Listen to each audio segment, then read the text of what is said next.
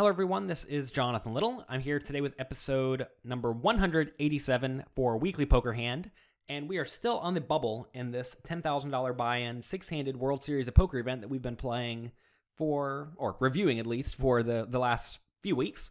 Here I opened to 12,000 under the gun at 2,500, 5,000 with a 500 ante, and I think this is perfectly fine and standard. I am one of the big stacks at the table. The only other big stack, Jonathan Duhamel, is on the button, also with a 100 big blind stack.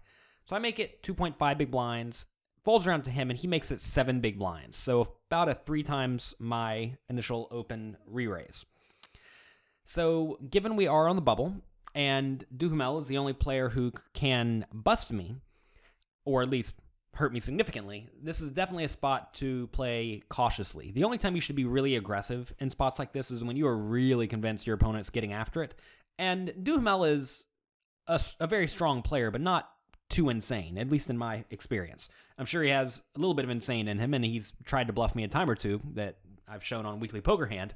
That said, I don't know if he's just going to be absurd to where, like, if I re-raise to 78, he's going to make it 150 and then fold to a shove, right? That's not the dynamic I'm trying to play around with here. So I'm just going to call and see a flop. I don't think we need to fold. King, queen suited is going to flop more than good enough to justify calling. So I'm going to call and then play somewhat cautiously. We're doing a lot of checking and a lot of calling, most likely. So on the flop, it comes queen of clubs, jack of clubs, 3 of diamonds, giving me top pair. And this seems like a pretty easy spot to go for that check call. If we were much deeper stacked or in a non-bubble scenario, if I checked and he bet small, there may be some merit in raising. But even then, I'm still going to be check calling most of the time against a generally aggressive player. So I check, he bets 35,000, same as his pre-flop raise, which is somewhat typical. And I'm just going to call. Again, we are going to get outdrawn some portion of the time by playing our somewhat vulnerable top pair in this manner.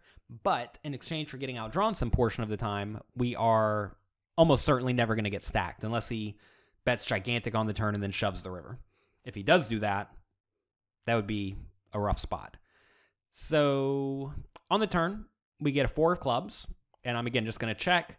And this time he checks behind. And this is what we want to see because now I just know we're not losing a large pot. We have 430,000 behind, and the pot is 150. So worst case, we're going to lose maybe 200K on the river, 250K on the river, which is substantial. Don't get me wrong. I'm not trying to lose 250K on the river.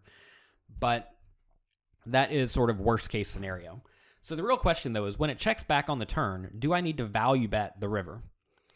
So if the river is a complete blank, like a 2 of diamonds, I could see going for a value bet. However, when the board contains a flush draw, the turn completed the flush, and then also the river is an 8 in this scenario, giving Jack 10-9 a straight, I actually do lose to a decent amount of hands that Duhamel may decide to play a little bit cautiously on the turn. Maybe he decides to not bluff with his 10-9s on the turn.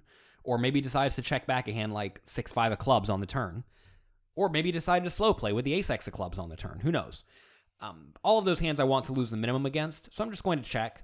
By checking, we do miss value from hands like ace-jack or king-jack.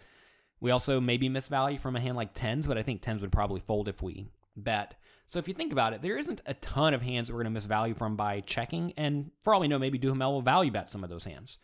So this seems like a pretty great spot to check to induce bluffs and just ensure we do not get shoved on.